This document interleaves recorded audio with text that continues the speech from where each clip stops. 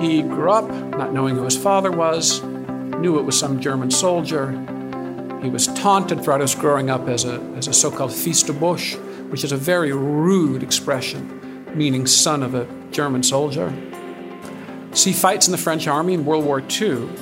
And afterward, when he's 30 years old, his mother says, by the way, that father you've always wondered about, that was Hitler, the late Chancellor of Germany, the most despised person in the world.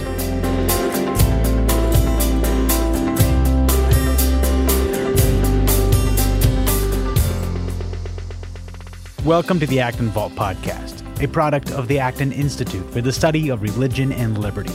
I'm Gabriel Jaja, producer. What's it like to be the son or daughter of a dictator?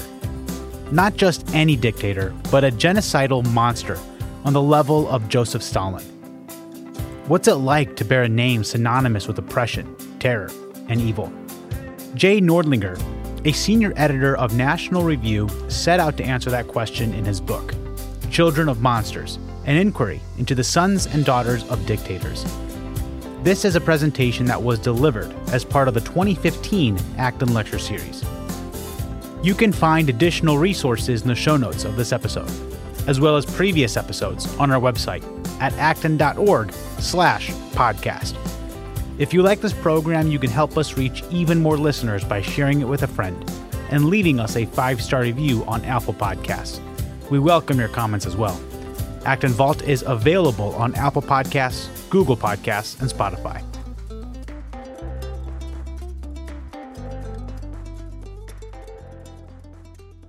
Acton's close relationship with William Buckley. He's not only the founder of the National Review magazine, but also in 1991, Bill Buckley also founded National Review Institute. The relationship between Bill Buckley and the Acton Institute goes all the way back 25 years ago to Acton's very first annual dinner, because William F. Buckley was the keynote speaker at that very first event. In 2008, Acton honored Bill Buckley in this manner, and this was at the annual dinner. The Acton Institute pays tribute to one of the greatest and most well-known conservative leaders, the late William F. Buckley, Jr. At this year's 2008 annual dinner, Kate O'Byrne, National Review's Washington editor, will accept the Faith and Freedom Award on Buckley's behalf. Buckley, who passed away in February, was also a valuable supporter and friend of the Acton Institute. Reverend Robert Sirico said of William Buckley, he was a man of faith and a man who understood his faith. He was a man who believed in liberty and organized one of the most significant magazines that made the case for human liberty and the conservative cause. Reverend Sirico also said, one of the secrets that I learned from Bill Buckley in building a movement for human freedom was to be encouraging of other efforts pulling in the same general direction. So when the National Review and the National Review Institute arrives here amongst us in this building, it is indeed a homecoming. It is a distinct honor and privilege. And so Jay and Katie, on behalf of Acton and its thousands of benefactors and supporters, we say welcome to you both. Welcome. Lord John Acton is famous for many quotes, including his most notable quote, "Power tends to corrupt," and finish it with me, "absolute power corrupts absolutely." And I say absolutely to that. But he also said things such as this, things that kind of bother you a little bit, kind of ruffle your feathers.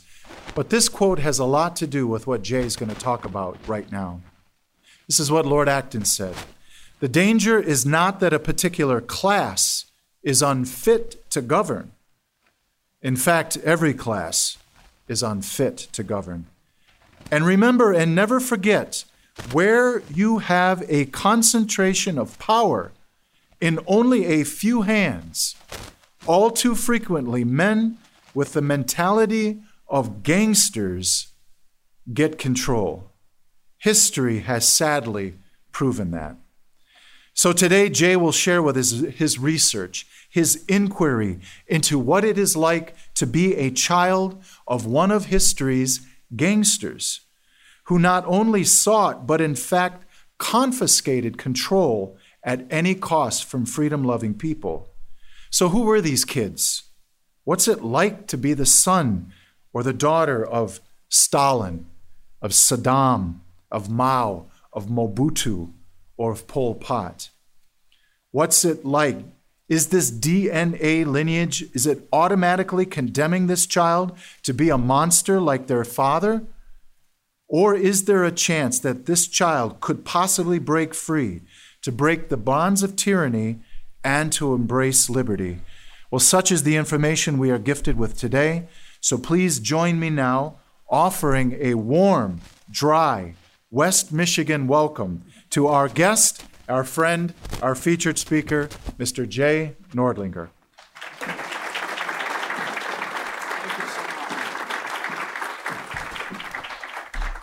Thank you, and thanks so much for coming. I hadn't thought of the Halloween angle. That's really good. My publicist could have made a lot more of that. I have a couple of days I should tell them. I've written a peculiar book, but a rather interesting book, I hope. Let me say first, though, that I'm grateful to be here at the Acton Institute. I've always known about it, or long known about it. I've never been here. I'm a Michigander. I'm from Ann Arbor. I remember visiting Grand Rapids as a child, and I knew a lot of Grand Rapidians who were elsewhere in Michigan. And I learned an expression, in fact, from a rather famous opera singer, Michel de Young, who's from somewhere in southwestern Michigan. And that expression is, if you're not Dutch, you're not much. And I thought of that when seeing name tags before we got started here. So many Dutch names. Yeah, if you're not Dutch, you're not much. I love it. So a pleasure to be here. So I'll tell you about this funny book, though not funny, ha. There are a few jokes in it. I was in Albania some years ago doing a little speaking, and Albania had suffered one of the worst dictatorships of the whole 20th century, that of Enver Hoxha. Really, there was almost nothing else like it on earth, except for the Kim Il-sung dictatorship in North Korea.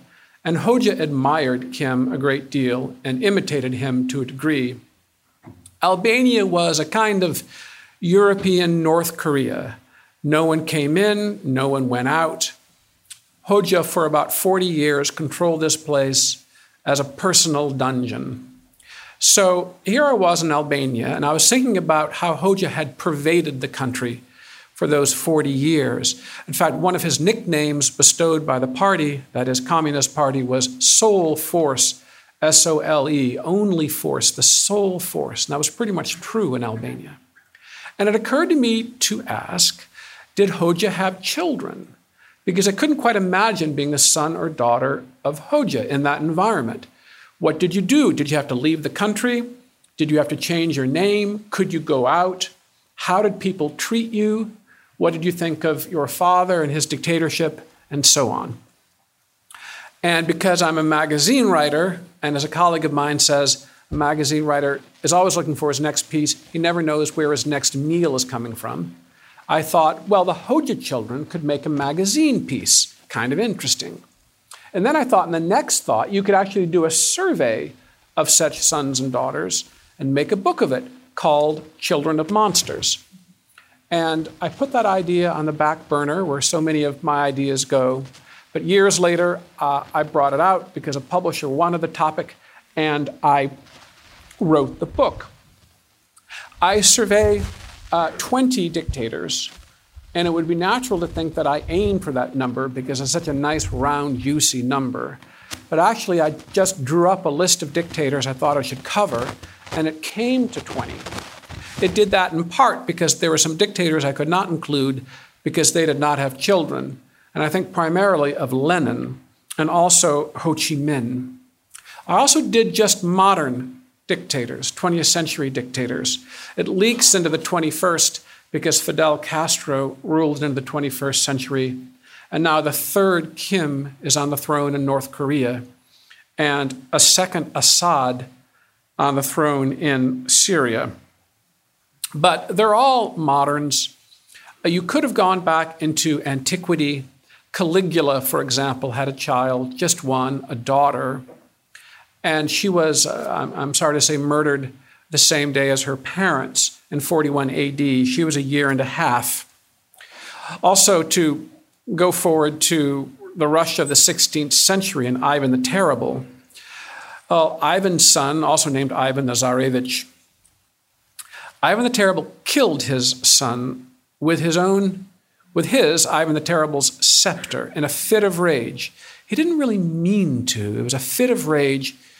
He beat him with his scepter and killed his son, and was later horrified by this. And this moment was immortalized, if you will, by the Russian painter Repin at the end of the 19th century, a gripping and haunting painting. So it could have been quite a long book. You could have gone through millennia, but instead it's 20 modern dictators.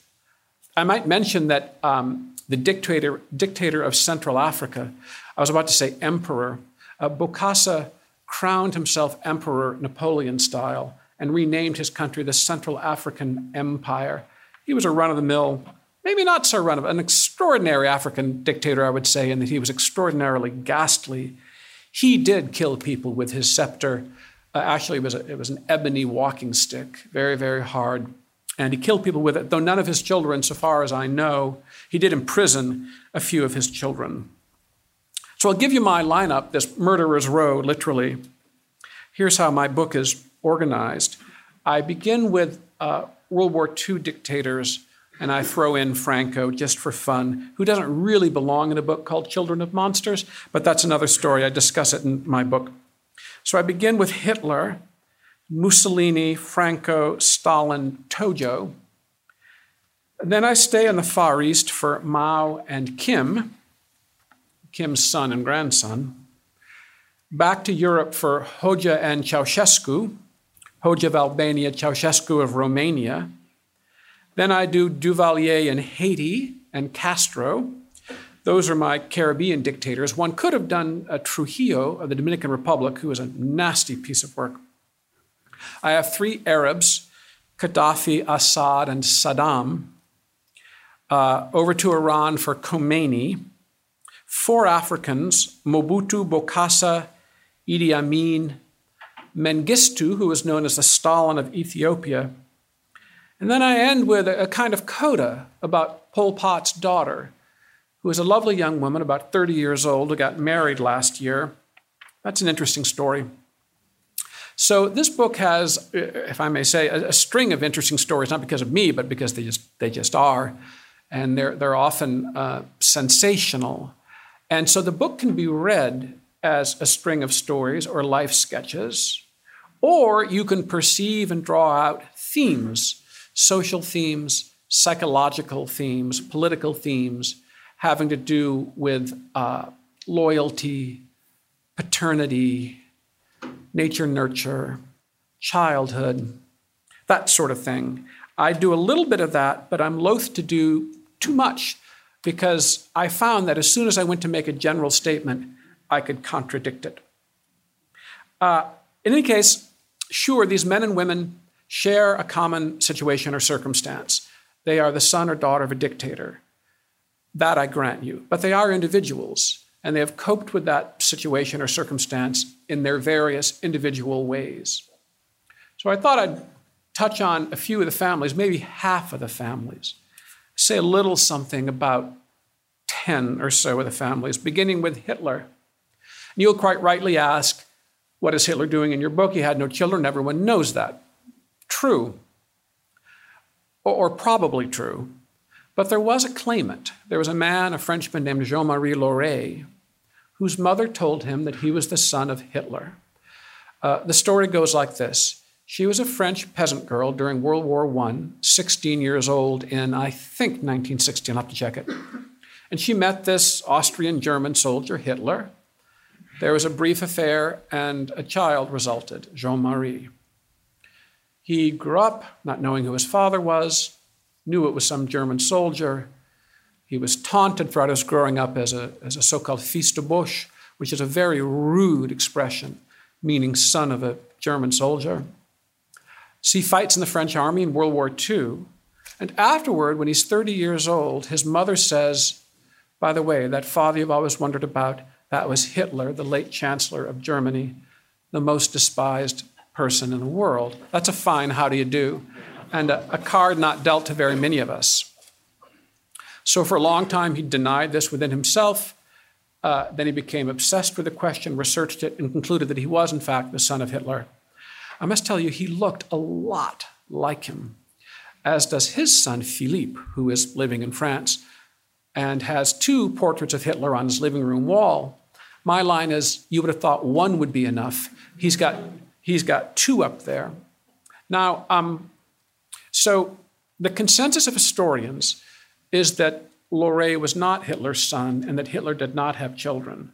I accept the consensus, but I must say, a very uncanny physical resemblance. That's a heck of a coincidence. The question for my book is, Jean-Marie Laurey believed himself the son of Hitler, so what effect did this have on him? And the answer is very, very bad. He was a tormented fellow. I think he was a little bit nuts, or more than a little. And in the end, he was proud of being Hitler's son, as he thought he was. And so the question is, how much slack can we cut this character? Some slack, I would say, although not infinite. Moving to Mussolini, who had 5 children, I should say 5 official children, because so many of these guys had unofficial children or off-the-books children. I sometimes call them extracurricular children. But he had 5 official ones. Probably the best known is Edda, his eldest child, and his daughter, his first daughter, who grew up to marry Count Ciano, who became Mussolini's foreign minister and was in fact executed later by Mussolini, or at least Mussolini, this is slightly murky and debated, declined to stay the execution of his son-in-law. And so your Edda Mussolini Ciano, your 2 favorite people in all the world, are your husband and your father. The one kills the other. That is, as we say in my neck of Michigan, a ticklish situation. And she's not the only daughter of a dictator who has had to face it. So did 2 of Saddam's 3 daughters. Romano Mussolini was Mussolini's youngest son. He was 17 when his father was killed. When he last saw his father, Romano, was playing the piano, picking out tunes from Lehar's Merry Widow, which was Hitler's favorite work of art.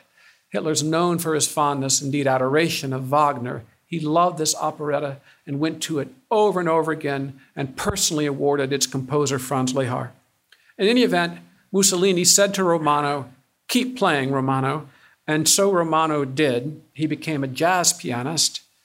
At the first part of his career, at the outset of his career, he performed under a pseudonym. Romano Full, he called himself, F-U-L-L. Where he got the name, I have no idea. It has nothing to do with Italian. But then he found that his name, Mussolini, was more of a draw than a repellent. So he and his group were Romano Mussolini and the All-Stars. And they performed the Dizzy Gillespie and Duke Ellington and Ella Fitzgerald and pretty much everybody. Romano married, his first wife was the sister of Sophia Loren. They had a couple of children, daughters, including Alessandra, who is the leader of neo-fascism in Italy today. She's a member of the European Parliament. She's been a member of both houses of the Italian Parliament. She is a real piece of work, flamboyant, mouthy. Earlier in her life, she was on the cover of Playboy, European edition. She appeared in movies and television shows. She has a medical degree. She is, as I say, quite a piece of work. And if you can imagine being the granddaughter of Mussolini and the niece of Sophia Loren, and these are arguably the 2 biggest figures of the whole Italian 20th century, that's Alessandra. We go to the Stalins. Officially speaking, there were 3 3 Stalin kids. There were unofficial kids we know a little bit about. But there were 2 official sons, 1 daughter. They all lived all too interesting lives. The second son, Vasily, was a little monster. I think I'll speak about him later. I want to say some things about Svetlana right now, the daughter.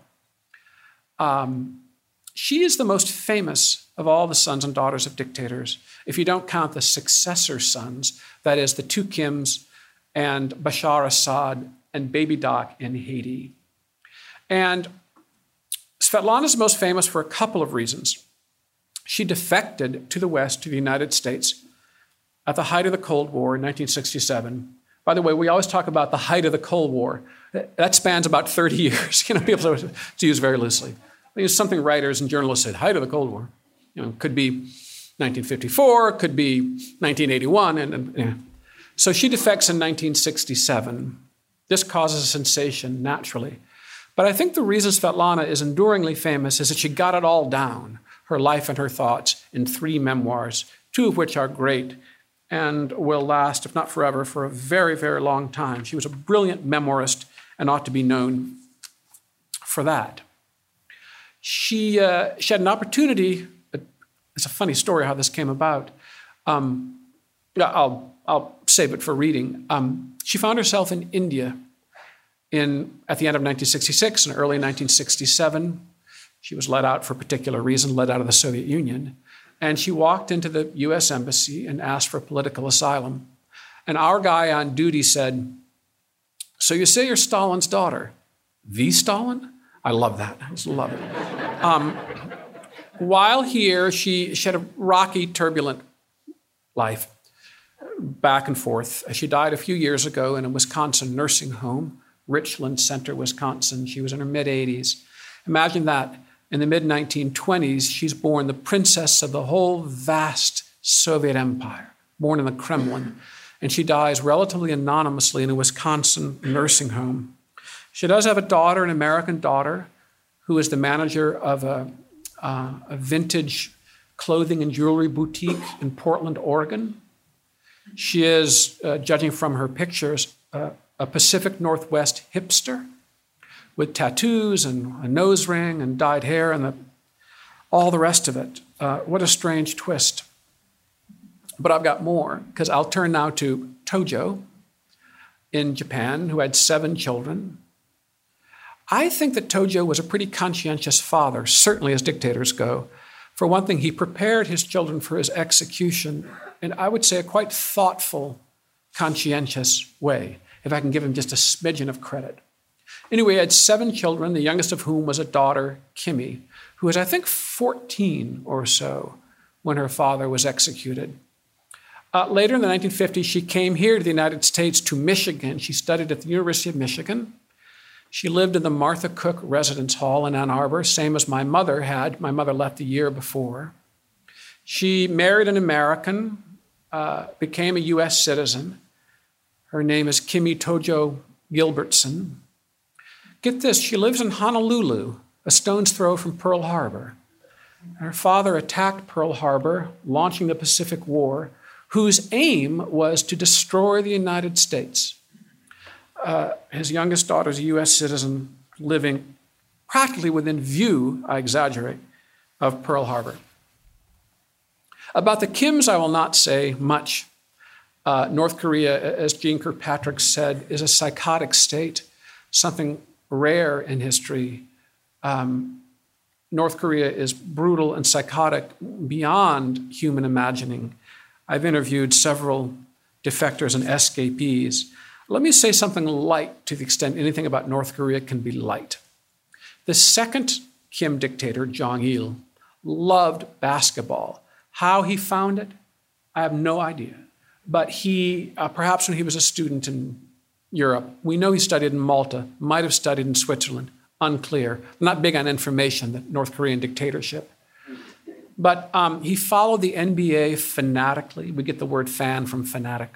His favorite player was Michael Jordan, understandably. And when Madeleine Albright, our Secretary of State, went to North Korea, she brought with her a basketball signed by Jordan. That ball is now in the North Korean International Friendship Exhibition Hall, along with such gifts as these: a crocodile briefcase from Castro, a gem-encrusted sword from Arafat, and a bear's head from Ceausescu. So the third Kim dictator shares this love of basketball. You may have read about his quite odd friendship with Dennis Rodman, a former Piston. I'll always honor him for that. The Ceausescus in Romania, Nicolae and his wife Elena ruled as almost co-dictators. She was just about as bad as he. They dubbed themselves the father and the mother of the nation. They were an awful, awful family, including one of the sons, Nicu. Ceausescu wanted to establish the first communist dynasty. He was having competition in this regard, of course, over in North Korea. But he wanted to set up the first communist dynasty. He had it sort of planned out. It didn't come to that. He fell before he could pass on power to his son or indeed to his wife. They fell, you may remember this, around Christmas 1989. They were executed summarily. And it's interesting the way they went out, those two. Some people say that everyone has religion, even people who don't think they do. And Ceausescu went out singing the Internationale, the socialist hymn. I believe it was a kind of prayer for him. Elena did not go out prayerfully. She went out cursing her executioners in saltiest Romanian. Consider the Gaddafis for a minute. Muammar Gaddafi in Libya had 8 children, including 7 sons. I think people all over the world, I'm sorry to have to say this, prize their sons. They really do in the Arab culture. And Gaddafi was rich in sons. He had 7. Many of them were goons and thugs, beasts, really. There was a son, Saif al-Islam, who tried to go straight, so to speak. He was a bit of an intellectual. He wanted to be a Western-style liberal, or at least an Arab reformer. He had lots of education in the West. Most of these guys and gals do, frankly. Seems not to leave a scratch on them. Saif received a PhD from the London School of Economics. There's a question about whether he actually wrote his dissertation. There's a little debate. Anyway, he loved to talk up democracy. I myself met him at an international conference. He did a lot of talking about democracy. In fact, he said, "Do you know why we Arabs lose our wars against Israel? Because they're democratic and we are not. So their military commanders have their positions because of merit. In one of our countries, the most incompetent officer is appointed the Army Chief of Staff because he's no threat to stage a coup d'etat. We need democracy," he said. But when push came to shove, when the Gaddafi dictatorship was under attack in what became the Libyan civil war, Saif al-Islam, I call him that because there are 2 Saifs in the Gaddafi family, went home to Tripoli to defend the dictatorship, including with arms, grew a beard, ranted on television, committed war crimes, and is now wanted by The Hague. He is a prisoner in Libya, perhaps under house arrest. It's a little unclear. At any rate, I consider Saif al-Islam Gaddafi a tragedy. Lots of these kids are. He is a genuine tragedy because I think he really wanted to pull away and go straight. And I must say that for many of these kids, I call them kids. Sometimes I call them my kids. You've heard of Jerry's kids. These are my kids. It's sometimes hard for me to tell whether these kids are victims or victimizers. Sometimes they are a blend. Little Assad Bashar was not supposed to be the dictator. The appointed one, the anointed one, was his elder brother, Basil. Hafez Assad became dictator of Syria in 1970, I believe. His eldest son, oh, by the way, actually his eldest daughter, surviving daughter, Bushra, she would have been dictator, but she was of the wrong sex, so she had to be passed over. And this is true of several of the daughters I study. Papa Doc Duvalier had a daughter who surely would have been dictator instead of baby Doc, but she was of the wrong sex. The same is true, I think, of Kim Jong-il and his brood. At any rate, the anointed one in Syria was Basil, the eldest son. He was everything a dictator should be. He was glamorous, he was handsome, he was confident, he was charismatic, he was smart, he was brave, he was very popular. They called him the Golden Knight because of his equestrian skills. A bit of a playboy. Anyway, he was the anointed one. And in fact, Hafez Assad, the dictator, the father, restyled himself Abu Basel, father of Basel, in order to prepare the country for this next dictator. Basel, however, was killed in 1994 at the age of 31. It was a car crash. He was late for the airport. It was a foggy morning, rushing to catch a flight. He had a new Mercedes. Anyway, he died. And so Bashar had to be called home to be groomed for the dictatorship. Where was he? He was in London. He was an eye doctor. He was practicing eye surgery at the Western Eye Hospital in London. And he was a kid who never wanted anything to do with the dictatorship, not with politics, not with power. He was rather the opposite of Basel. He was shy, nerdy, bookish. He was a photographer. He loved black and white photography. He was ungainly in his physical appearance. Basel just glided through life, adored. And Bashar was, as I say, completely different. But he came home to be groomed, and I must say that, in a sense, he has stepped up to the plate. He has killed more people than his father ever dreamed of killing, and his father killed a lot. Bashar has done whatever it has taken to keep the family business going. Now, you might say in his defense, sort of, defense is the wrong word, you might say in understanding that in Syria, there is an element of kill or be killed. So if Bashar fell, in all likelihood, the Alawite community from which he springs would face massacre. A little anecdote about Bashar and his distance from his father. He first entered his father's office when he was 7 years old. He had just had his first French lesson. He was flush with excitement. French was once the language of Syrian elites, and he burst into his father's office to tell him about this French lesson. He was 7. The next time he entered that office was after his father's funeral, when he himself was dictator. Saddam had several children. I'm over in Iraq now. You may remember Uday and Qusay, those, as John McCain said, those lovable scamps. They were horrible, horrible men who tortured and raped and killed a great many. I won't get into that now.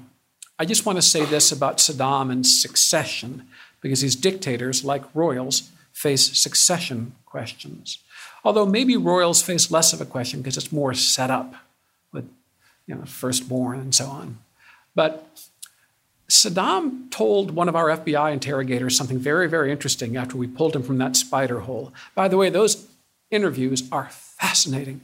I think that Saddam often found himself in a confessional mood. He wanted to talk, and it was very interesting. He said really he hadn't anointed either Uday or Qusay yet. He liked to keep people at a distance, not let them have too much power within this dictatorship, which was really a clan-centered dictatorship.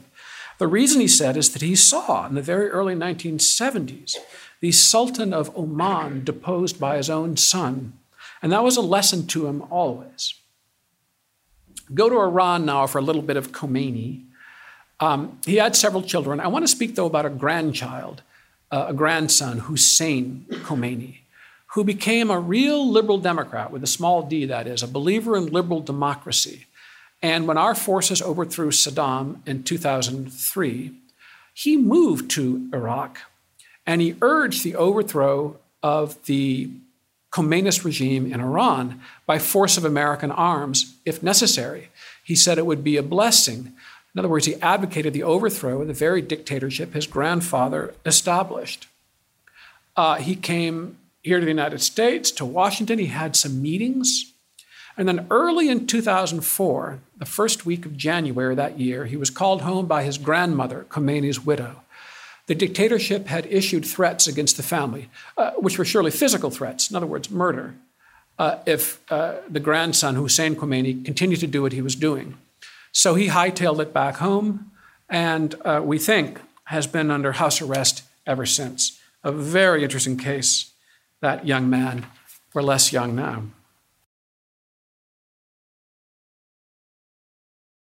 Let's go to Africa for a bit for Idi Amin, the dictator of Uganda, butcher. He had 60 children, about that, 60 children, with something like 21 mothers, let's call them. The first child was born in the late 1940s, and the last one in the mid-1990s. That's a heck of a span, I think. And he was a fairly jolly father to this army of people. They called him Big Daddy. He had a fun side, a fun-loving side. For example, in exile in Jeddah, Saudi Arabia, he liked to take his family or some of it shopping at Safeway, and they raced down the aisles with their carts, and he drove them in a Chevy Caprice Classic station wagon. And according to his son, Jafar, Idi Amin's very favorite food in all the world was Kentucky Fried Chicken. And this is something that I sort of have in common with the Ugandan dictator. I like KFC a lot. The son I talked with, Jafar, is an interesting character in that on one side of him, he's an apologist for his father's dictatorship, a whitewasher, a defender of that ghastly regime. Another side of him is clearer, and he has moments of, as I say, clarity and confession, and he realizes that things went wrong, to put it mildly, and he works for reconciliation in Uganda. I quite admire him. He is stand-up, so to speak. He'll take on all comers, including me, and this is something pretty rare among sons and daughters of dictators. I mentioned that daughter of Pol Pot. Pol Pot was the, of course, genocidalist of Cambodia. He led the Khmer Rouge. He had two wives. The first he married, I love this, they were communists who were educated in France, in Paris, by French communists at the Sorbonne. And they got married on Bastille Day, which is their holy day, of course. Now, I find that fact delectable, I must say. She developed, they never had children, she developed schizophrenia. He divorced her after the Khmer Rouge fell. When he was about 60 or 61, a wife was found for him among Khmer Rouge cadres. They were fighting in the jungles, mainly in northwest Cambodia, I believe. And this youngish worker was found for him, and they had a child. Pol Pot was about 60, maybe 61, and this was a daughter. And apparently he treated her very tenderly, very affectionately, and she loved him. He died when she was 12. She went on to earn a master's degree in English literature. And the reason I say this with such wonder in my voice is that, it's interesting, first of all, just on its face, but don't forget that the Khmer Rouge killed people simply because they wore glasses, which suggested that they might have read something which made them dangerous to the regime. And so Pol Pot's brother number one's daughter gets, of all things, a master's degree in English literature. She got married last year. She was 30, beautiful wedding, blah, blah, blah. Loves her father, the memory of her father. I have a feeling she doesn't really face up to the crimes of the Khmer Rouge. I'll get to that in a minute. So those are sketches, not so much sketches as tidbits. As I say, these kids, they have something in common, but they're individuals. And people like to wrestle with bigger questions, as well they should. For example, nature, nurture. But when I think of this question in the context of my book, I think of the two Ceausescu boys, Valentin and Nicu. Nicu was a perfect little monster who swaggered and raped and tortured and killed his way through Romania until he drank himself to death in his early 40s after his parents fell. This is exactly what Vasily Stalin did, almost a carbon copy. Nicu Ceausescu was almost a comic book little monster who had absolute license because of his parents and exploited that license ruthlessly. His older brother Valentin, so far as I know, has lived blamelessly. He's never harmed a hair on anyone's head. He never wanted anything to do with power or politics or dictatorship. He became a physicist. He's worked at the same scientific institute on the outskirts of Bucharest the whole of his career. He keeps his head down. He has a circle of friends. Where does that leave me with nature and nurture? As our president said in a different context, that's above my pay grade. And I'll leave it to others to think about. One of my friends who read and reviewed my book, the professor Daniel Mahoney of Assumption College, said that the book had a theme. It is live not by lies, which was the Solzhenitsyn admonition. And most of these characters do live by lies, and it's necessary to a degree. I'm not defending lying and faith in lies. But I think that a lot of these kids, if they faced up to the truth, would simply go crazy, and many of them are crazy enough as it is. And I was struck by something I saw. I include this in the afterword of my book. When I was writing my book, I passed a poster in my neighborhood in New York for a Broadway show, Jersey Boys, which is about early rock and roll. And the tagline was, "Everyone remembers it the way he needs to."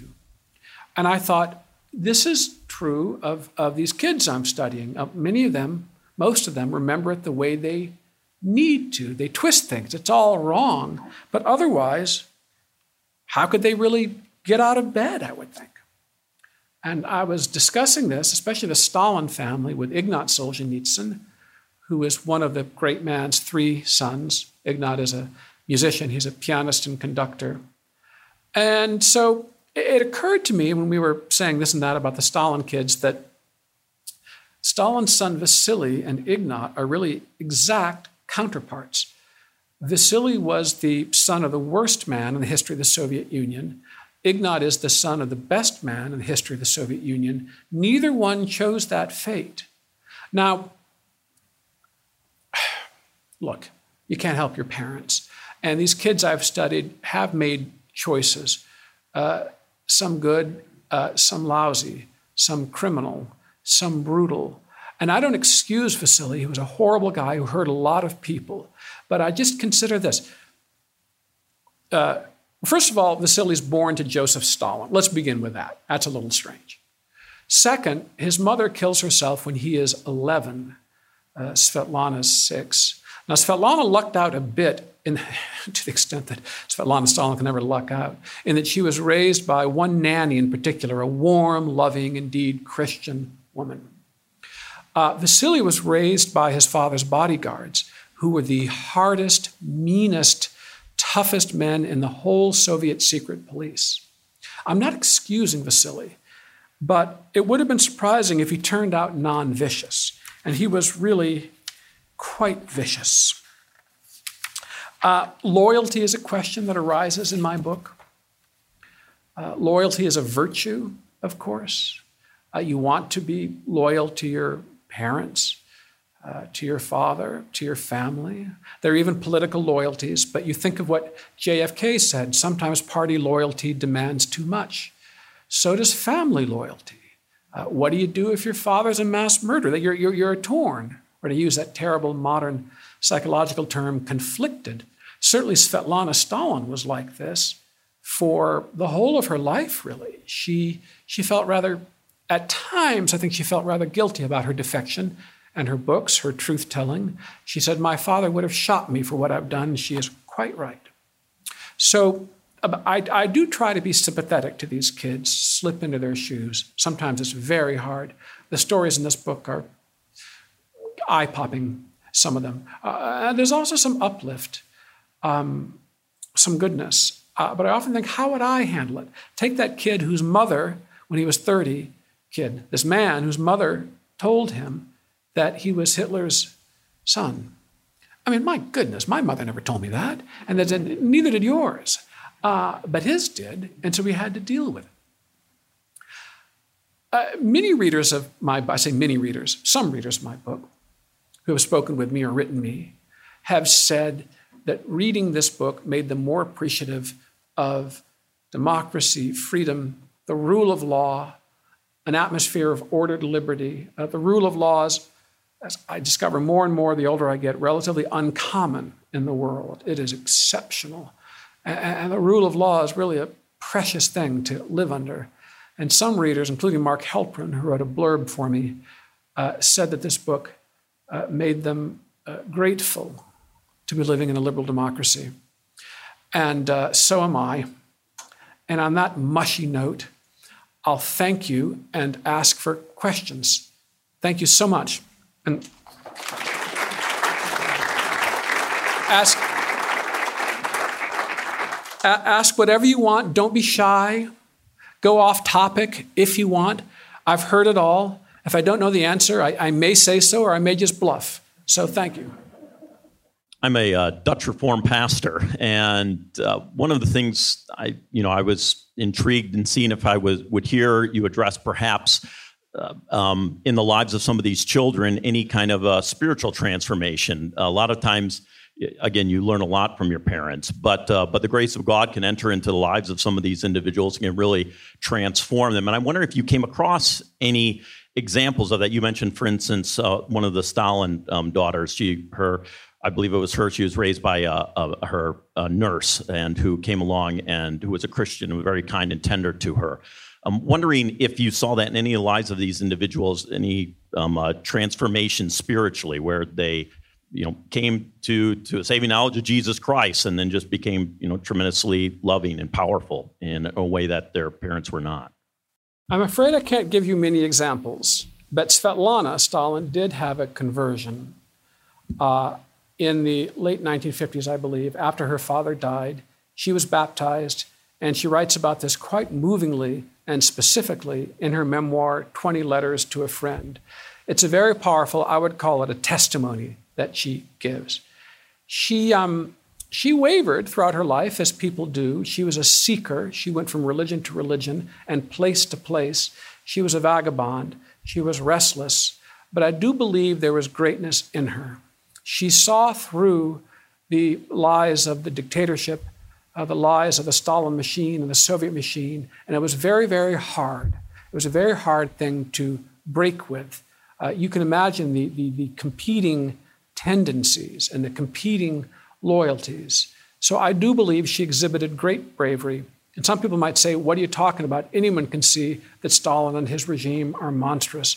That's not true at all. A lot of people Stalin persecuted, including in his own family, would never blame him or excused him somehow. So mesmeric was that regime. But she is probably my best example of what you're talking about, probably. The others, some of them have some religion. Some of them use religion to justify the bad.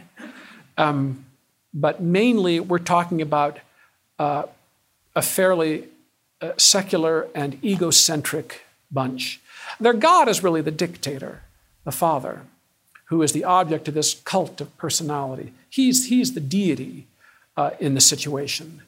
And one thing we must remember when thinking about these kids is that they grew up in a cult of personality. They were surrounded by people, not relatives, ordinary citizens, who worshipped the dictator, their father. Svetlana, for example, said she never heard her father's name mentioned ever, except with such words as great and wise attached to it.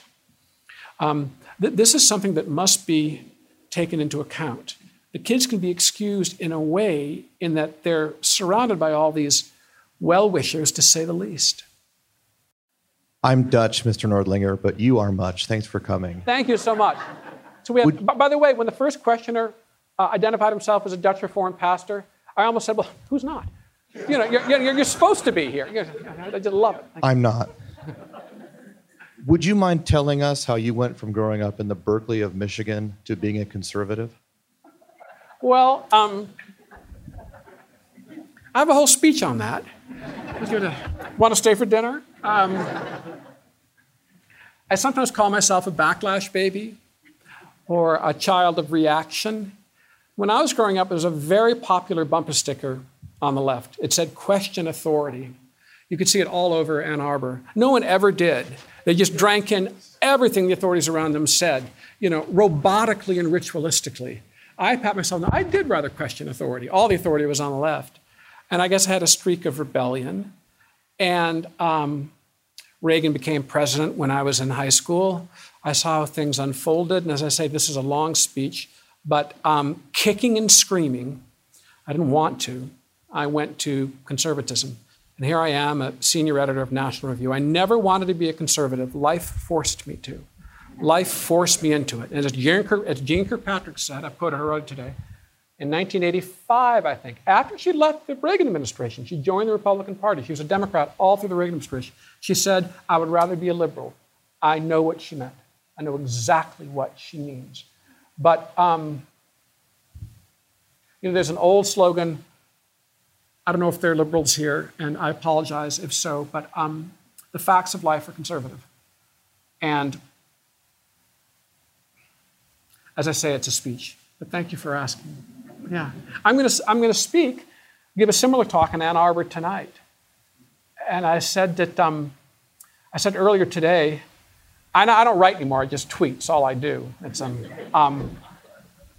I said, no, we're not meeting in a phone booth. Actually, we require 2 phone booths. So that's good. And then this University of Michigan graduate alumni is speaking in that other city. Oh. What is that other city called? I can't remember. The other city, is that today? There's a capital there. I'm not going to speak at that football game 2 weeks ago. I think I'll be ready to speak of it in maybe, let's say, 2021, something like that. You should have turned down that East Lansing gig. Any other questions? Yeah. I just wondered if it had occurred to you along the way to also do a book about children of heroes, just because in biographies that I've read, I've seen numerous occasions of the children of heroes actually sometimes suffering quite a lot, and in part being ignored or so on. But anyway, I just wondered if that had ever occurred to you along the way. Well, she should be your literary agent. Indeed. I was talking with Bill Bennett on the radio, and he wrote a best-selling book, made him rich, called The Book of Virtues. He said, my son says I should write the Book of Vices. It would sell even better. People weren't in those. He said, on those same grounds, you should write a book about children of saints, is the way he put it. He could have said heroes. And yes, often their lives are unhappy. But if you had to choose, I think it's better to be the son or daughter of a hero or saint than a son or daughter of a dictator. But their lives are not picnics either. One could think of quite a few examples. That's true. And I do a lot of work in human rights. I've written about human rights my whole career. I also wrote a history of the Nobel Peace Prize.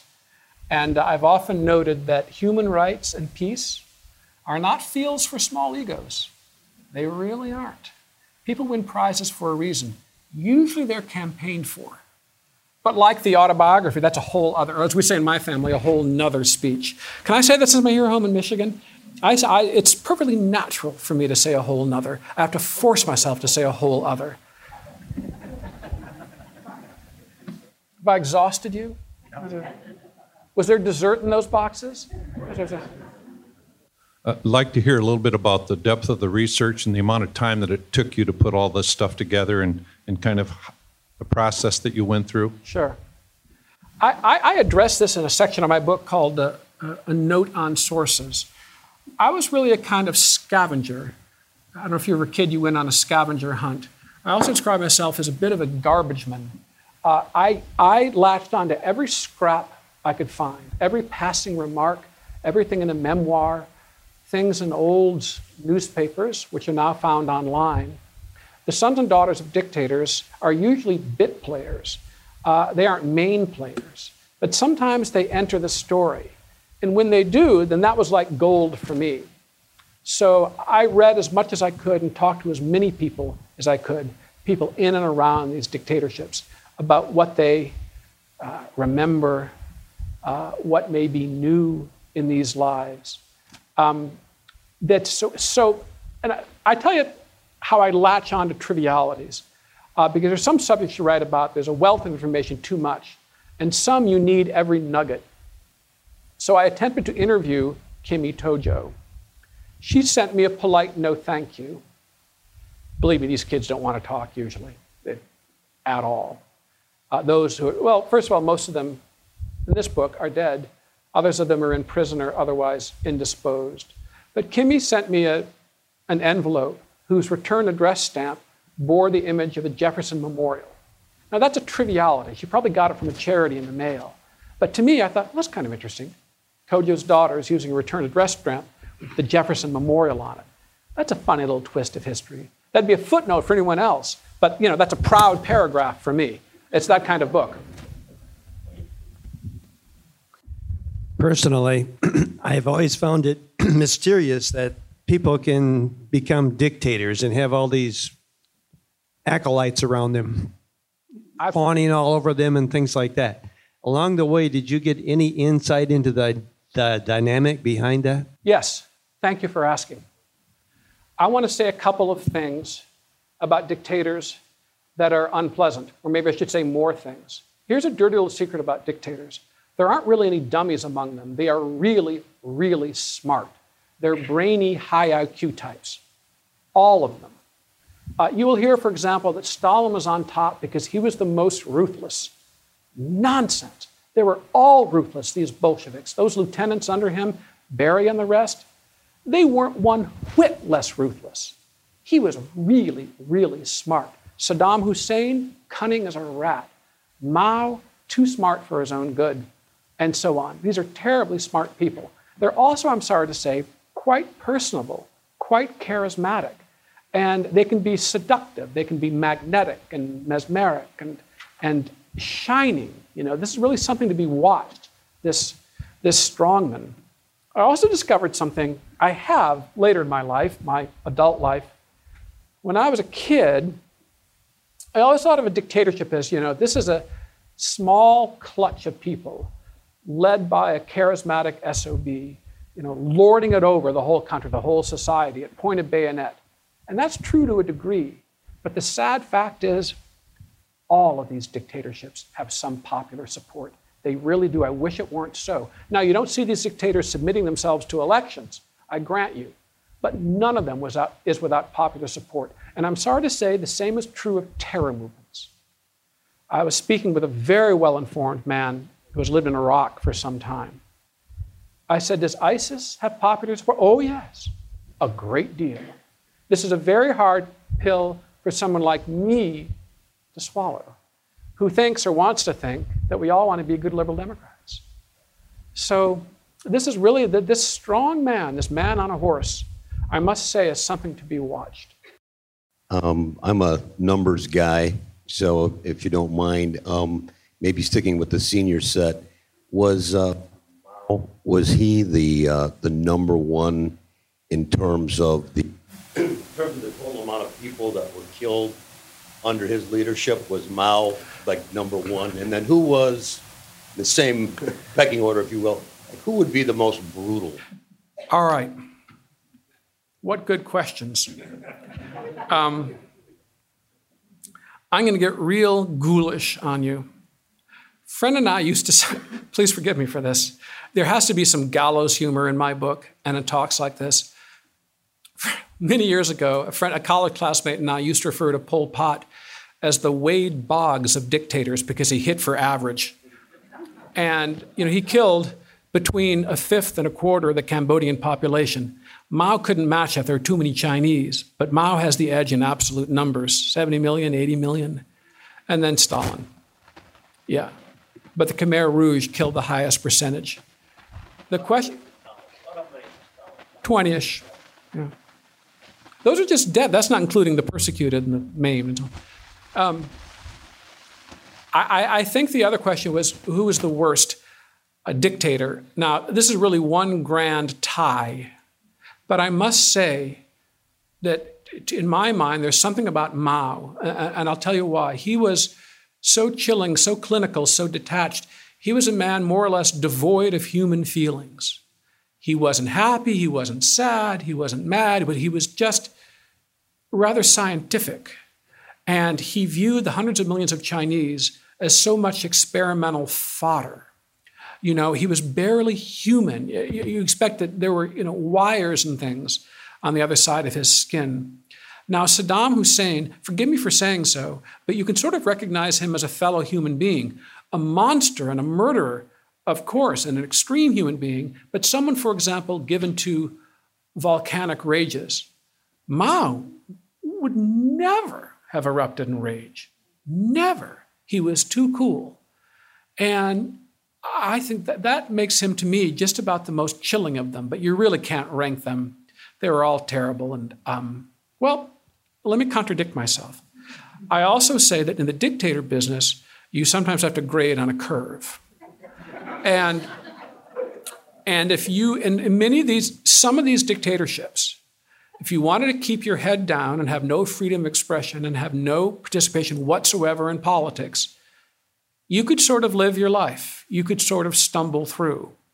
But totalitarian societies make that impossible. Impossible. You can't keep your head down. They come get you, whether you like it or not. We can't end on that note, can we? Should we have one more? No, well, maybe we have to. Yeah. Are you exhausted? We have to go, don't we? One more quick one. One more quick one. Light and sunny. No, ask whatever you want. Maybe your next book could be The Parents of Monsters. I will leave you with this. On the subject of Saddam Hussein. I'm not excusing the man, trust me. I'm glad we knocked him over. His biological father took off immediately. Then there was a stepfather who was abusive.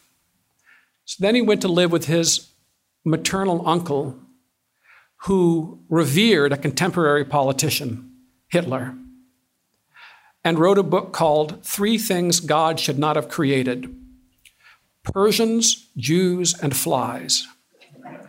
That man became mayor of Baghdad. Now, I'm not excusing Saddam Hussein for 1 minute, but those 3 fathers, holy smokes. Join me in thanking Joel. What a wonderful lecture. Even better book. So I think we can summarize by saying I think Lord Acton was on to something. Power does tend to corrupt.